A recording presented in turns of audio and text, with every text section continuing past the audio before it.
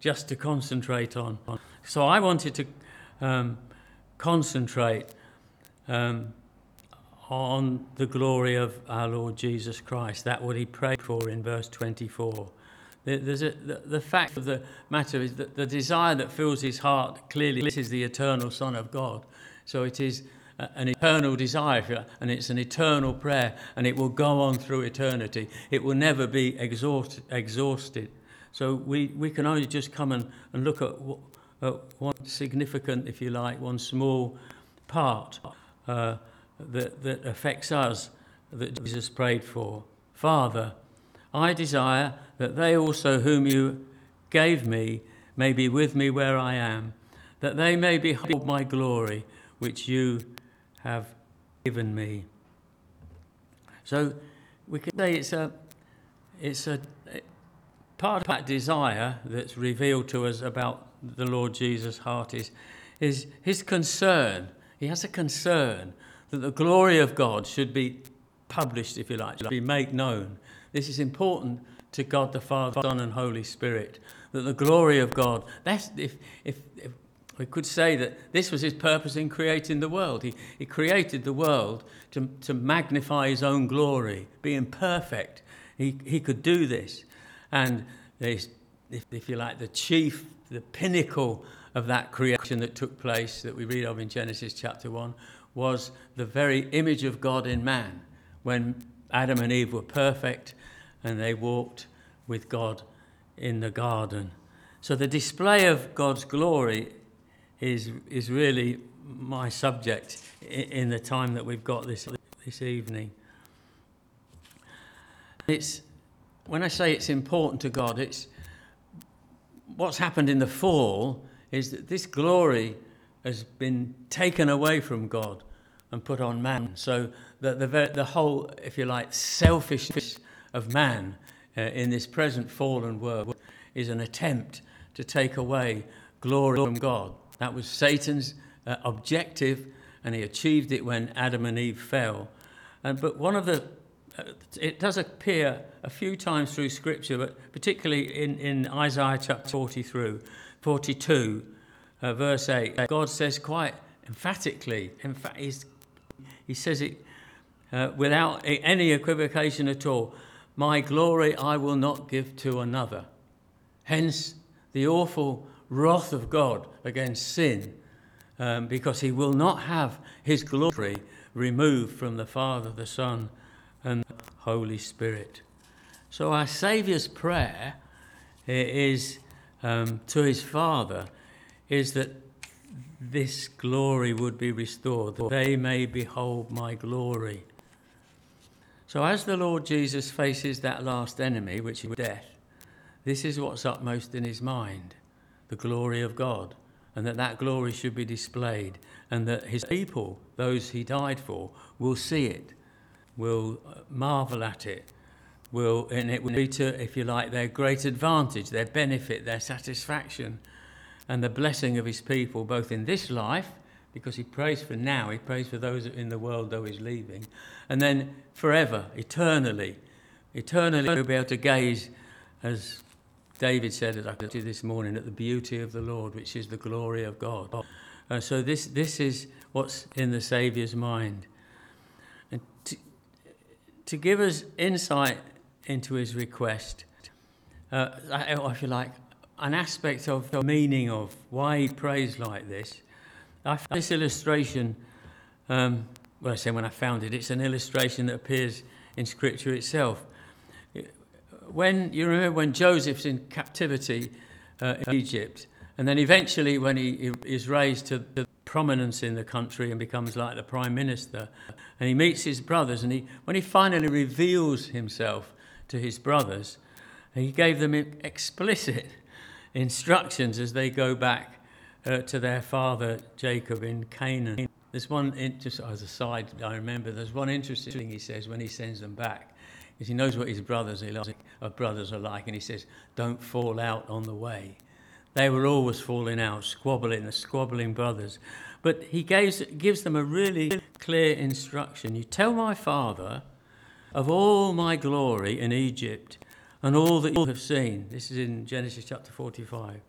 Now, clearly, Joseph's not blowing his own trumpet. That's not why he says this. That's not the issue at all.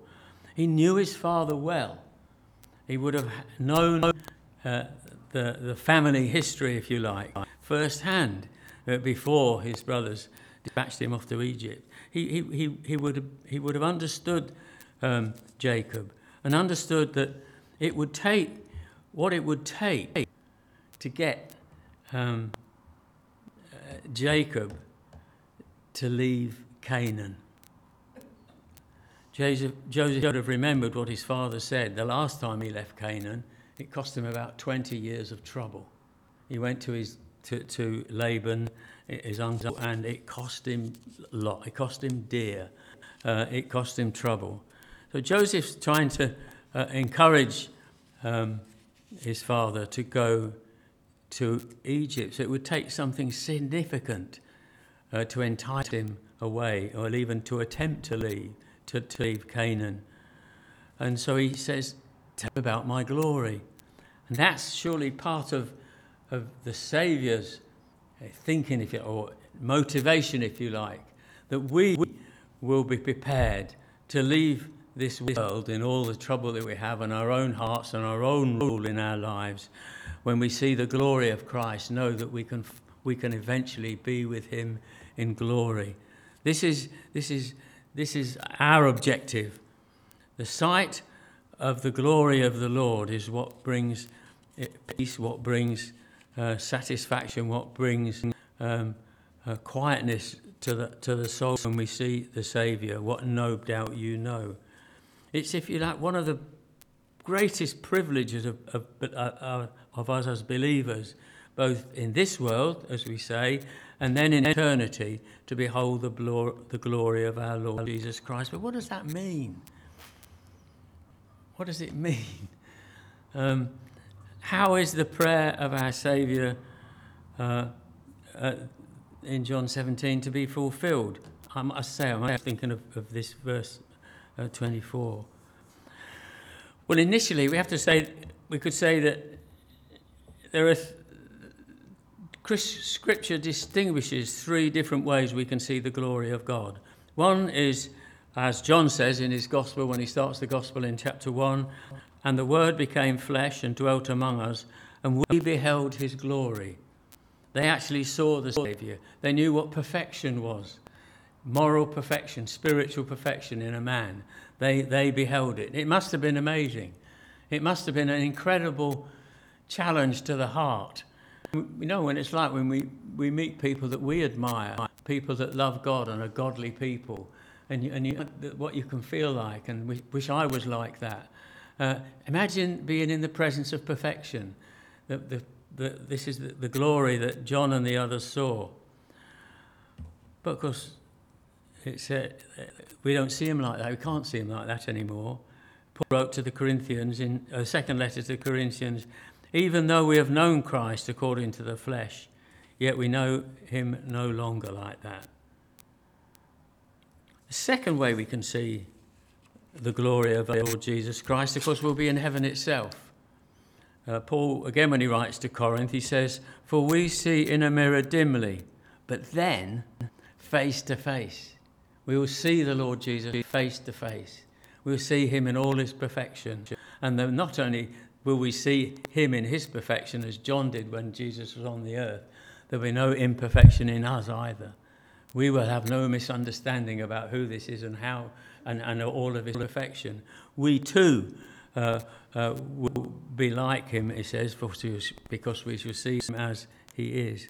So there is coming a time when we behold the beauty of the Lord with our own eyes, but that, of course, is going to be in heaven.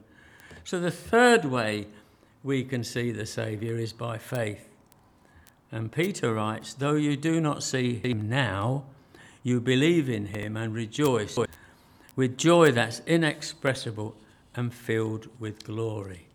Because by faith we see the glory of God. By faith, when we come around the table, as Richard reminds us, this is not the body of Christ, this is bread, and this is not the blood of Christ, it is wine. But if we partake of him by faith, as we're reminded to do so we actually hold communion with our Lord Jesus Christ. He is the one that we taste, if you like. So, as it says, taste and see that he is good.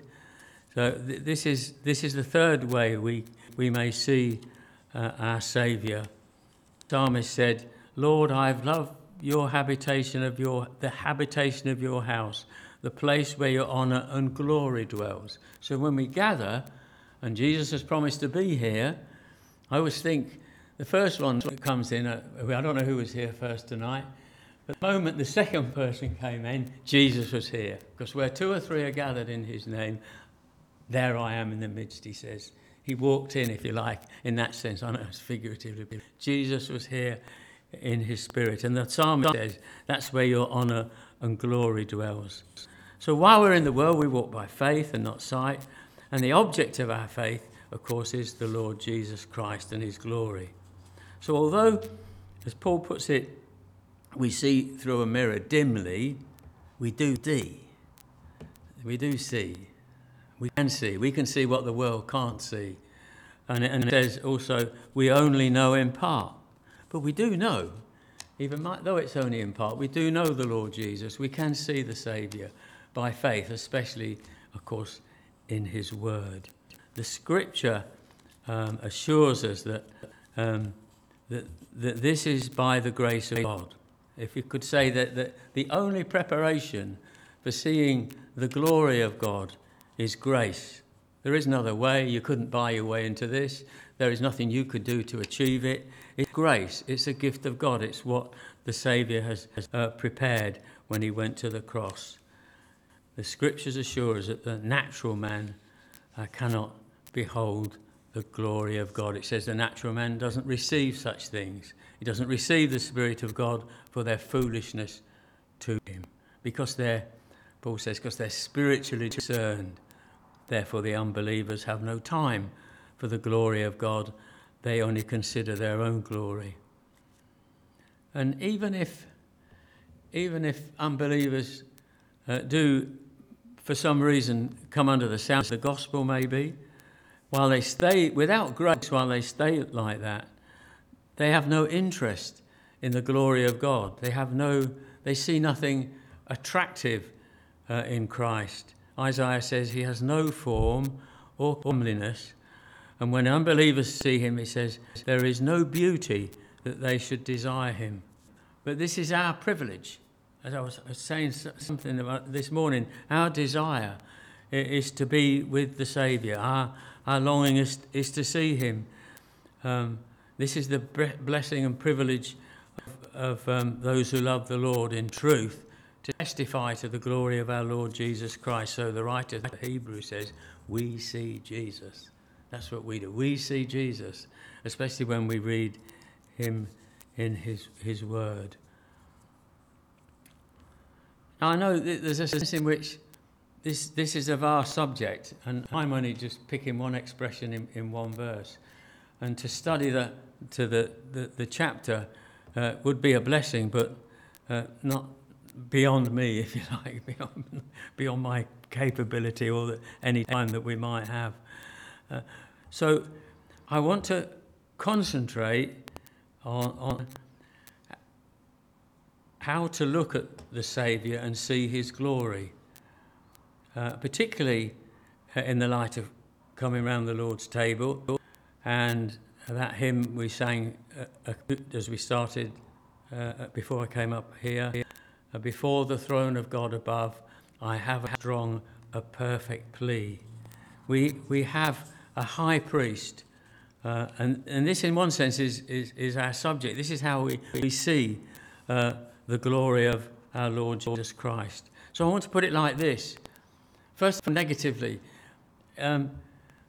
this world will tend to think of glory in the way, when it comes to people, in the way of dignitaries or celebrities, their wealth and their position, and that sort of glory.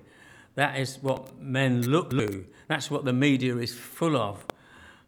This glory that the world seeks, the adulation of the media, is what they would call glories. Look at the glory of pop stars, of sports giants, if you like.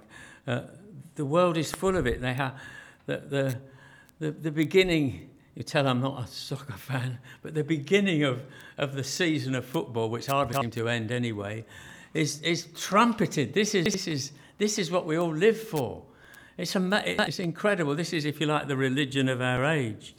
That's the glory they look at, and they make a tremendous song and dance about it. But Jesus made himself of no reputation. He came in the form of a servant. He took up an occupation as a carpenter and even as a preacher when he was of some note amongst his peers in his local society in Israel. As a rabbi, he would have some significance. But even then, he had nowhere to lay his head, it says. He had nothing. He was poor, really poor. Nor was his glory, if you like, the glory of a handsome man. The other thing, the media is full of beautiful people, isn't it? And the beautiful people that we're all supposed to emulate. But of Jesus we read, there is no beauty or majesty to attract us to him. That's what Isaiah 53 tells us. Jesus, the Lord of heaven, who's worshipped by an innumerable company of angels, the only begotten and beloved Son of God, the Father, left all of glory and he came to this earth. And he took himself human flesh. He didn't take human flesh like Adam and Eve had before the fall, which you think, well, he might have done that, come as the perfect man. No, he didn't do that, because we read he came in the likeness of sinful flesh. So even in his body, if you like, had all the infirmity that results from sin, not his own sin, but just by being born into a fallen world. So he was weary. He fell asleep, for instance, in the boat, didn't he? And he'd been working so hard. This is human nature. This is what we're like, and that's what the sort of body the Son of God, the eternal Son of God, took when he came into this world. Not only that, he came as a servant.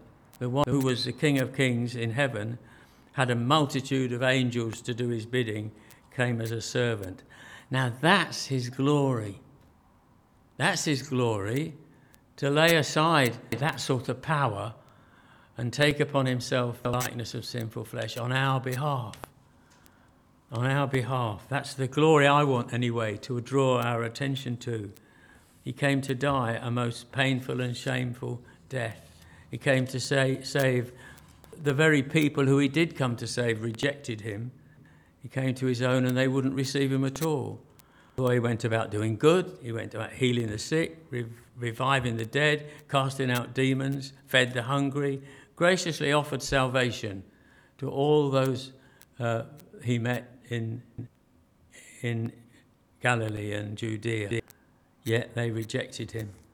And when the religious leaders of the day had Jesus, if you like, in their power, in what was really a kangaroo court situation, and demanded his death, at that point, not even his friends stood with him. So he spent 3 years teaching these men and the ladies that accompanied them, and they failed him in his crucial hour. And yet this is what it says about him. He loved them to the end. That's his glory, the glory of the Lord Jesus Christ. People like us, you don't know why. You try and fathom it sometimes. People like us, if you know anything about your own heart, people like us are loved by the Lord Jesus, and he loved them to the end, even though they let him down so terribly. And finally, the mob got its way as they were baying for his blood. He's unjustly crucified, an innocent man, and he dies a shameful and painful death of a criminal. Now we know from Scripture that the wages of sin is death, but Jesus never sinned. Having lived a perfect life, because we know at one point he challenged the Pharisees, his enemies, to find a fault in him, and they couldn't do it. Not even the Roman governor, who had all the power in the world as far as human power is concerned, he said he couldn't find any fault in him. So he dies. He submits himself willingly to death to the wages of sin. No one took his life. We must always emphasize, no one took the life of our Saviour. He gave it. He offered himself, it says. He offered himself to God through the Spirit. He gave it. This is the glory of our Lord Jesus Christ I want to draw our attention to.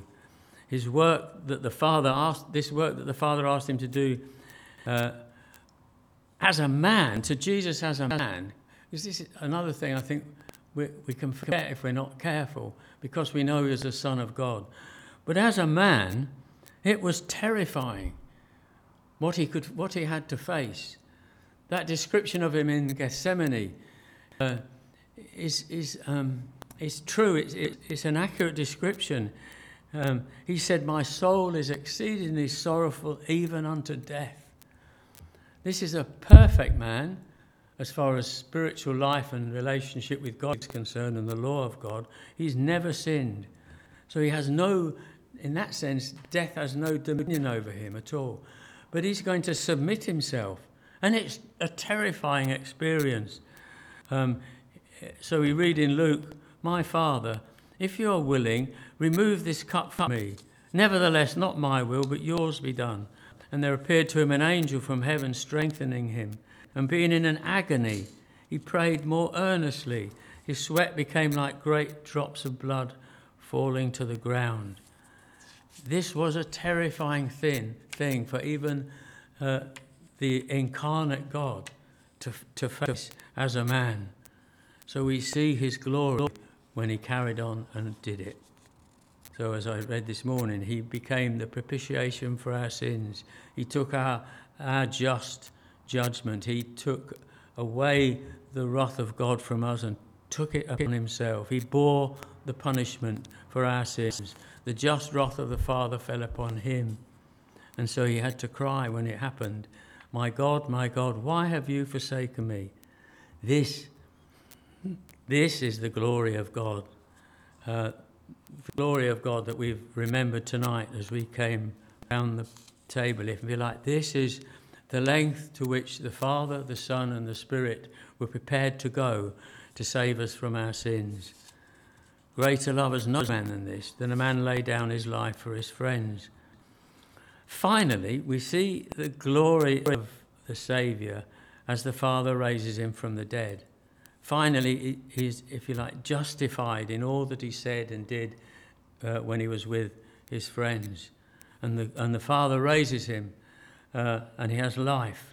And he has life. He said, "The Father has given me to have life in myself," and he had life. And so Paul writes when Paul's describing this in that wonderful passage, those verse 3 to 14 of Ephesians chapter 1. It's a glorious description of what the Lord Jesus has done. And it says, in part of that, it says, "God the Father exalts him to his right hand in the heavenly places, far above all principalities and powers and might and dominion, and every name that is named, not only in this age, but in that which is to come." Jesus now, as we sang in the hymn, stands at the Father's side in glory. He is our advocate there. He pleads all this prayer. I'm sure this is what he will be saying before the Father, because he will be praying for those who are still in this world. I know this is difficult to get your mind around.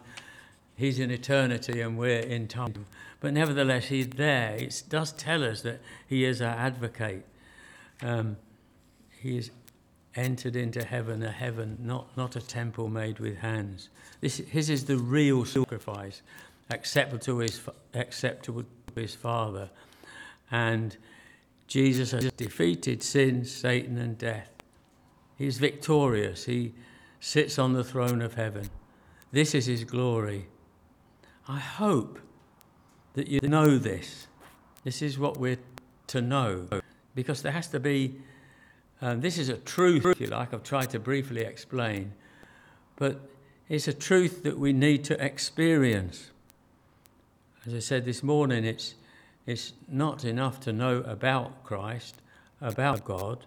You need to know him. You need to know him personally. You need to see then, I should say, the glory of our Saviour. So the question has to be, have your eyes been opened to see his true beauty? Is yours a life of faith in the one who is so glorious? Has he raised you to sit with him in the heavenly realm? Now, what I'm thinking is, no doubt some of you, if not all of you, have seen the glory of the Saviour. And it will amaze you if you have. You have to say it's amazing. We often sing hymns with amazing, don't we? And it amazes me. One of our hymns, one of our songs says, and one taste will mean that you'll want more.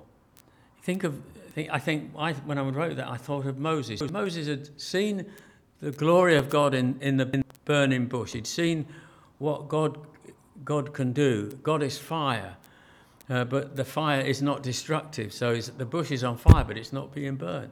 Sorry.